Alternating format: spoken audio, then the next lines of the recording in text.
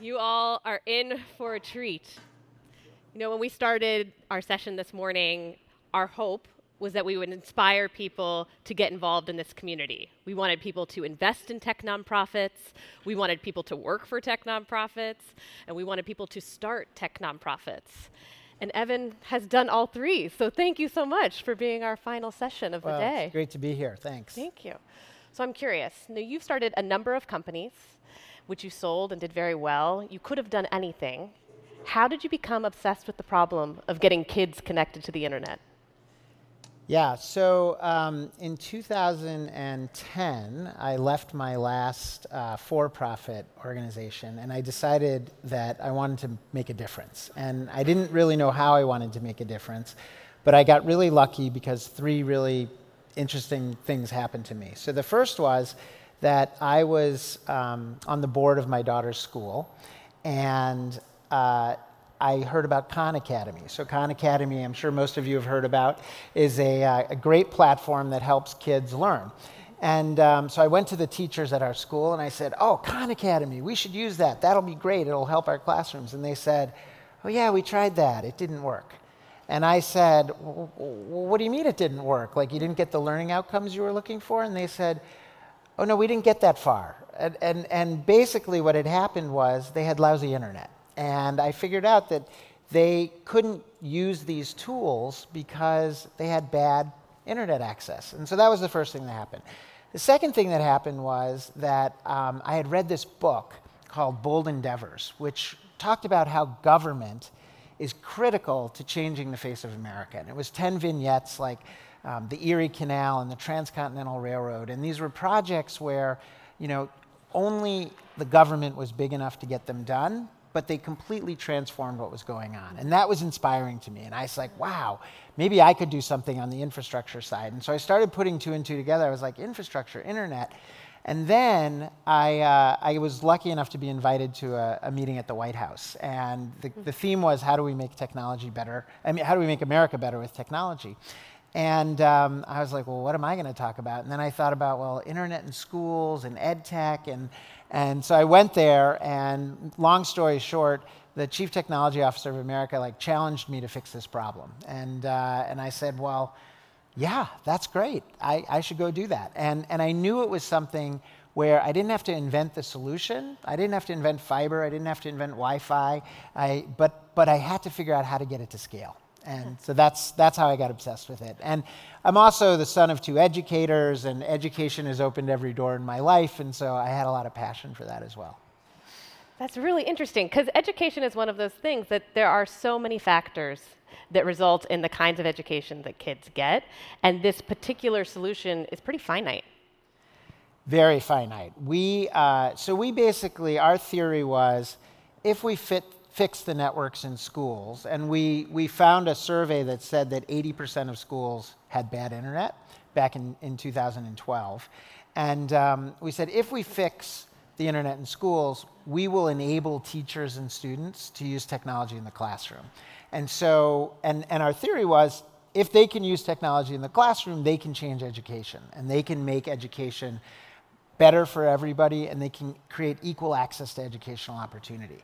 And so we said, well, we're going to focus on fixing the internet problem. We're not going to get involved in curriculum. We're not getting involved in devices or anything else, because we said, you know, we want a problem that has an endpoint. There are only 100,000 schools in America. They're in public schools. There are 47 million kids. 4 million of them had good internet. We were like, let's go fix that, and let's stay focused on that and get that done. But it's not just finite. You also gave yourself an endpoint, right? 8 years. 8 years. That is a random number. How did you come up with that? Yeah, it's random, except for the fact that I knew myself, and I knew that I get bored after about 7 or 8 years. And if I'm not still learning, I'm going to not be very engaged. And so I said, 8 years, let's do it. So we started in 2012, and we're going to be done in September of 2020. 8 years. They're going to be done. It's incredible. It's incredible. So I'm really interested, as a for-profit entrepreneur, what are some of the differences in running a tech nonprofit? Particularly, what are some of the differences around fundraising? Like, we know all entrepreneurs whine about fundraising. Yeah. What are some of the differences? Well, first of all, it's a lot harder to raise money in the nonprofit world than in the for-profit world. In the for-profit world, you have a very clear transaction that you're doing. You give me your money, I'm going to give you more back. In the nonprofit world, you have a very different conversation going on, which is, I care about fixing this problem, you should care about it too. And you should give me some of your money so that I can fix this problem.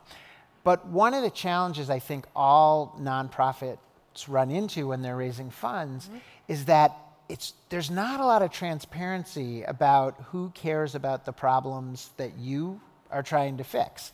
And my experience has been that it's really hard to convince people to care about a problem that they don't already care about. And so you have to sort of find, you got to be the round peg in the round hole. If you try to be the square peg in the round hole, it's really hard to raise money. And so I think that's a big challenge when you're fundraising on the nonprofit side. Now, the flip side, and the other problem is, I think, as a nonprofit, is that there's way more competition for the dollars that are out there. I mean, there's almost infinite amount of money that wants to make more money. But there's really there is a finite amount of money in the philanthropic sector. Now, we should talk about government. But there's a finite amount of money in the philanthropic sector to fund things. And there are a lot of really good ideas and a lot of incredibly passionate people working on issues that need that funding. And did you have any tricks for navigating that and how you structured your asks or the deals? Yeah, so we raised money the only way I knew how to raise money, which was the way I raised money when I was on the for-profit side. And what I call that is really milestone-based fundraising. So most nonprofits that I know, they raise money to an annual budget. And we thought about it differently. We went and we said, our first set of funders, I need $1 million to prove to you that this is a problem and that there is interest in the government sector in particular in solving this. And so we raised $1 million and we proved that. And then I came back to them and say, okay, now I need $10 million to get the policy change done and to get the distribution channel, which for us was state government, set up so that we can actually go and now fix the problem, get the resources and fix the problem. And so we did that and we accomplished that. And then I said, okay, now I need $50 million to actually take this to scale and actually say, okay, we've got the channel, but now we got to go work with the school districts and actually help them upgrade. And what that did was it allowed funders to take sort of small steps of risk, but with a clear outcome that we were measuring, we all agreed we were being measured against. And so like with each successive round, my existing funders got bigger. And so it made my fundraising challenge a lot easier. Well, and their pacing had to keep up with your pacing. Yeah, and generally it was about 2 years between each round. Okay. And then the $50 million round we raised, and that took us to the end. So that was sort of a 5-year round. And were you always thinking about that? Like, okay, clock has started, 2 years, let's do it. Yeah, basically I set my milestones as sort of 2-year milestones. I don't think you can really envision anything past that, and even 2 years is kind of difficult. But I think if you sort of say, like, here's what we want to accomplish in the next 2 years, and you can measure me against this, and if I do it, just know that I'm coming back for more money. Yeah. And they didn't throw you out? They didn't throw me out. Good news. They didn't throw me out. Since you took an approach that was pretty similar to how you were operating in fundraising in the for-profit world, I'm interested, like, what did you have to change about yourself as a leader to operate in the nonprofit world?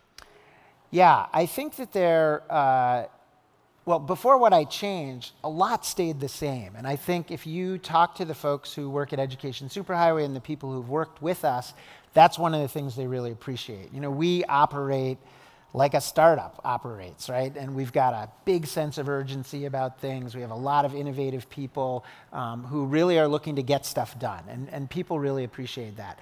I'd say the two big things that I had to change as a leader was first, I had to understand how motivating and how important the mission was. Yeah. So in our first few hires, I hired people the same way I hired people when I was in the for-profit side. I just like looked for skill match and did I think they could get the job done, and would they fit with the culture? And I wasn't really focused on their commitment to the mission.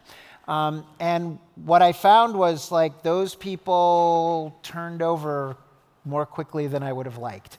And then I realized if I hire people that are committed to the mission, that is an incredible source of motivation for them every day when they come to the work. And it just makes not only doing the work more enjoyable because you're surrounded by people who are all striving to achieve this goal, but it also helps you find people that really will grow with the organization. The second thing, though, for us in particular, is everyone who works at Education Superhighway is really committed to this notion of equity, right? What we do is we are trying to bring equal access to educational opportunity. And that means that when you're surrounded by a lot of people who have that kind of a lens on everything, as a leader, you have to have that kind of a lens on everything more than I found you did in the for-profit world. So how difficult it was, because I know hiring is an issue that's top of mind for all tech nonprofits. What was it like trying to find people who were mission matched and also shared your vision of equity? Yeah, so the interesting thing is they find you. Yeah. But you've got to be like out there. You've got to, make sure that people understand what you're doing. They have to, when they come to interview with you, they have to feel the passion of the other people. I had an argument early on with one of our first funders about hiring. And, they asked me to put together a budget, and I put together the budget, and they started looking at it and how much I was paying people. And they were like, oh, these salaries are awful high.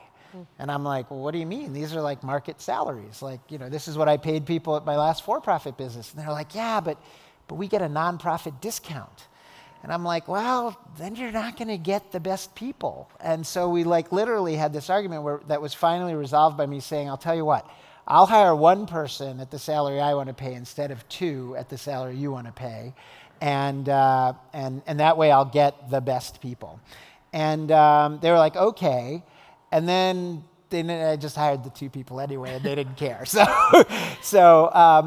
It's people. Look, we can't. Several people have said it. We can't compete with Google, but we can compete with pretty much any startup that's out there in terms of salary, and we're giving mission instead of stock options. So we've had amazing talent. So for the tech entrepreneurs in the room who are like a little impact curious, they're thinking about crossing over, would you recommend it? Without hesitation. So I have done, this is my fourth startup that I've done, and without question, this has been the best work of my career. And not just because we've been successful, but it turns out when you wake up every morning and you're going to a job where you're going to change the world and you're going to help people and you're going to help people improve their lives, nothing is better. Nothing is better. And it has been a gift to me to get to do this work. And literally, I have not had one day in the last 7 years that I haven't leapt out of bed ready to go to the office. I love it. Yeah, it's been awesome. We're at the beginning of our road. We've been doing this for 5 years, but this is a nascent sector. And so I'm super curious. What does it feel like to be almost to the completed mission? It's bittersweet. On the one hand, we're super excited that we're finishing, and we're super excited that nearly 100% of the schools in this country are going to have the technology infrastructure they need to create equal access to educational opportunity. It's incredible. It's incredible, and we were a catalyst, and we couldn't have done it without an incredible number of partners, particularly government partners.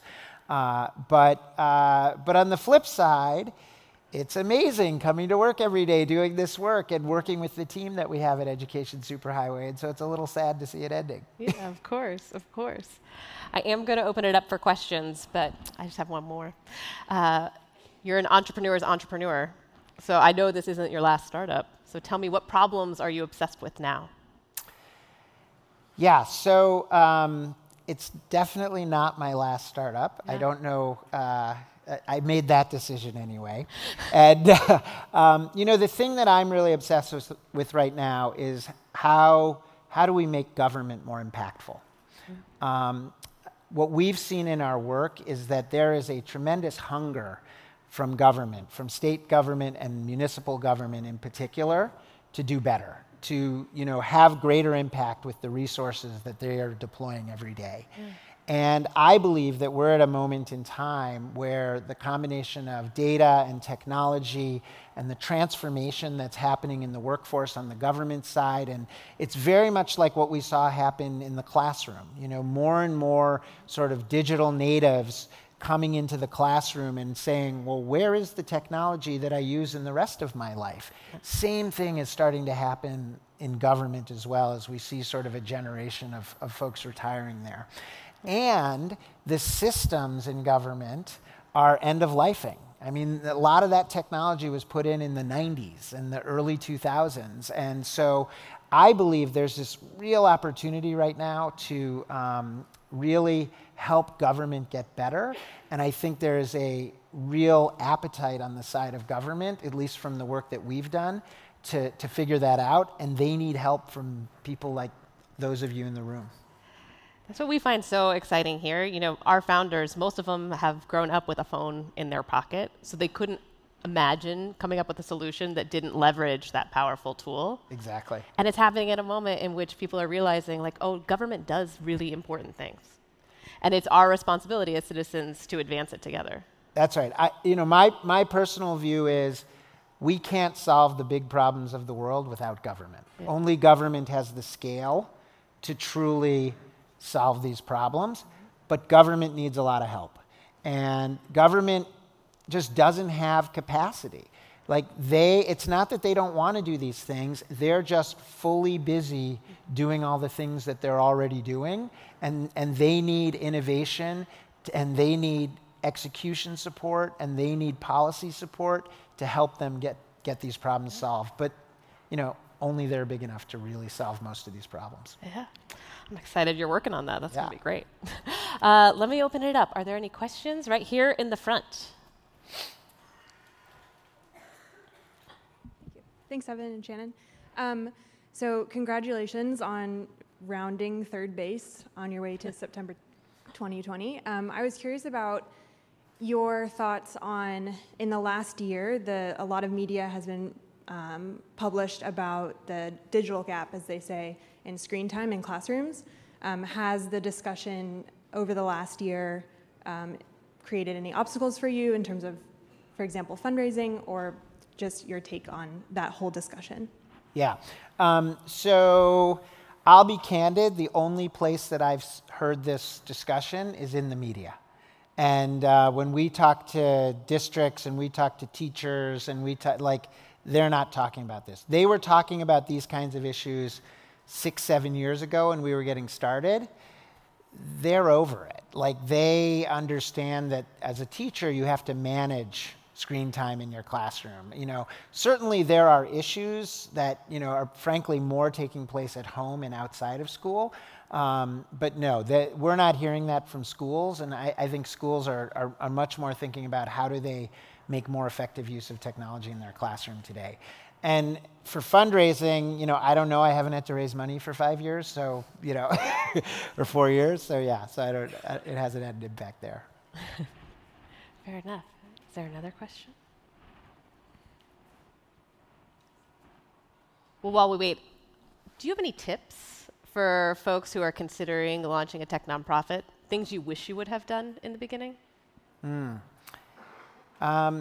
I think whether it's a tech nonprofit or any kind of startup, the first thing is you have to be an optimist, right? You have to view the world as a glass half full. You are going to run into problems. You are going to have days where you're like, I cannot believe that just happened to me. Yeah. We're never going to get over this. So you always have to sort of believe in what you're doing and believe that you will figure out a solution. I think on the tech side, early on, understanding your stakeholders and their points of view. So one of the things we did not do well early on, frankly, because we weren't really ready to do policy work, was we didn't understand all the different stakeholders in this space and the views that they would have. And as a result, the first meeting I went to in Washington, D.C. to talk about what we were doing was at the Department of Education's Office of Information Technology. And the woman who was running it, an amazing woman who now runs an organization called Digital Promise, she invited these two other leaders to join the meeting from organizations that care about tech in schools. And so the first one's there, and we're chatting, we're waiting for the other guy, and then he walks in, and I'm like, hi, I get up, say, hi, I'm Evan Marwell. He's like, I know who you are, and my board is really pissed at you. And I'm like, how does your board even know who I am? I'm like this little nonprofit in California, like what the heck? And it turned out that I had written a couple weeks before my very first Friends of Education Superhighway update letter that I sent out to lots of people. And it ended up in his hands, and that he then forwarded it to his board. And in there, I said one thing that I said, the E-rate program, which provides several $billion a year of funding for broadband in schools, has plenty of money. We just need to use it better. And what I didn't understand was the entire advocacy ecosystem was trying to say E-rate didn't have enough money. And so here I was showing up and saying it had enough money, and they were not happy with me. So understanding the stakeholders and all that is, I think, really, really important early on. And it can be so much more complicated in the nonprofit space, right? There's a lot of players engaged. A lot of players with a lot of different motivations. Yeah, absolutely. So. Anywhere? In the way, way back? Oh, I'm sorry, there's one up here, and then we'll get to you. Sorry, go ahead. Right here at the front. Hello, my name is Tanner Badgley, and I host a podcast called People of Purpose. I feature positive change makers like yourself. I'm also a teacher, and I was teaching in Thailand most recently, and now I teach here in San Francisco. And there's obviously a huge technological divide between both of those places. I'm interested in how, if it's not you, how are you pressing forward in other countries maybe that are more behind in the development of technology in the classrooms to implement some of the principles and strategies that you found effective so that we can bring internet to Southeast Asia and Africa and places like that? Yeah, no, it's a great question. So we actually do a fair amount of consultation with governments and foundations around the world about how did we get this work done. We'll go speak, we'll do technology transfer to them with some of the tools we've built, but it's a growing thing. In fact, tomorrow I'm on a call with Chile, who wants to talk about how do they increase things. So my wife would divorce me if I told her I was going to start doing this around the world, because I'd never be home. So that's not in my future, but I do think that the work we've done here is turning into a model for others around the world, and we're trying to share as much as we can with them. Fantastic, yeah. My name's Allison. I'm with Synopsys' Community Affairs team, and thank you for what you've done and focusing on public education. And you've essentially solved a problem in public schools. What else can you solve problem by problem, or I don't want to say problem, but things that are needed in public school? Is there another kind of bucket that you're looking at and you could apply this model to in that way?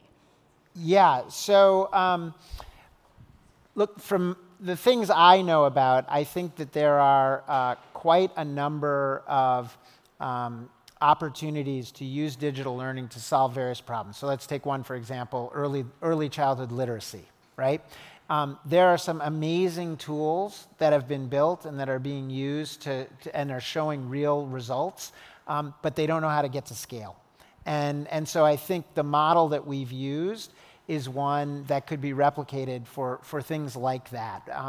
I'm a very big believer in picking specific problems to solve that are finite, because when you pick a finite goal, not only does it help you, most importantly, it helps you just stay focused. And I think lack of focus is the biggest challenge that many young organizations have, because they get pulled in lots of different directions, whether it's by customers or by funders or by employees or what have you. So picking a finite goal and being laser focused, and you may need to change your solution. We certainly had some solutions that we tried that didn't work, and we had to abandon and find new ways to do it.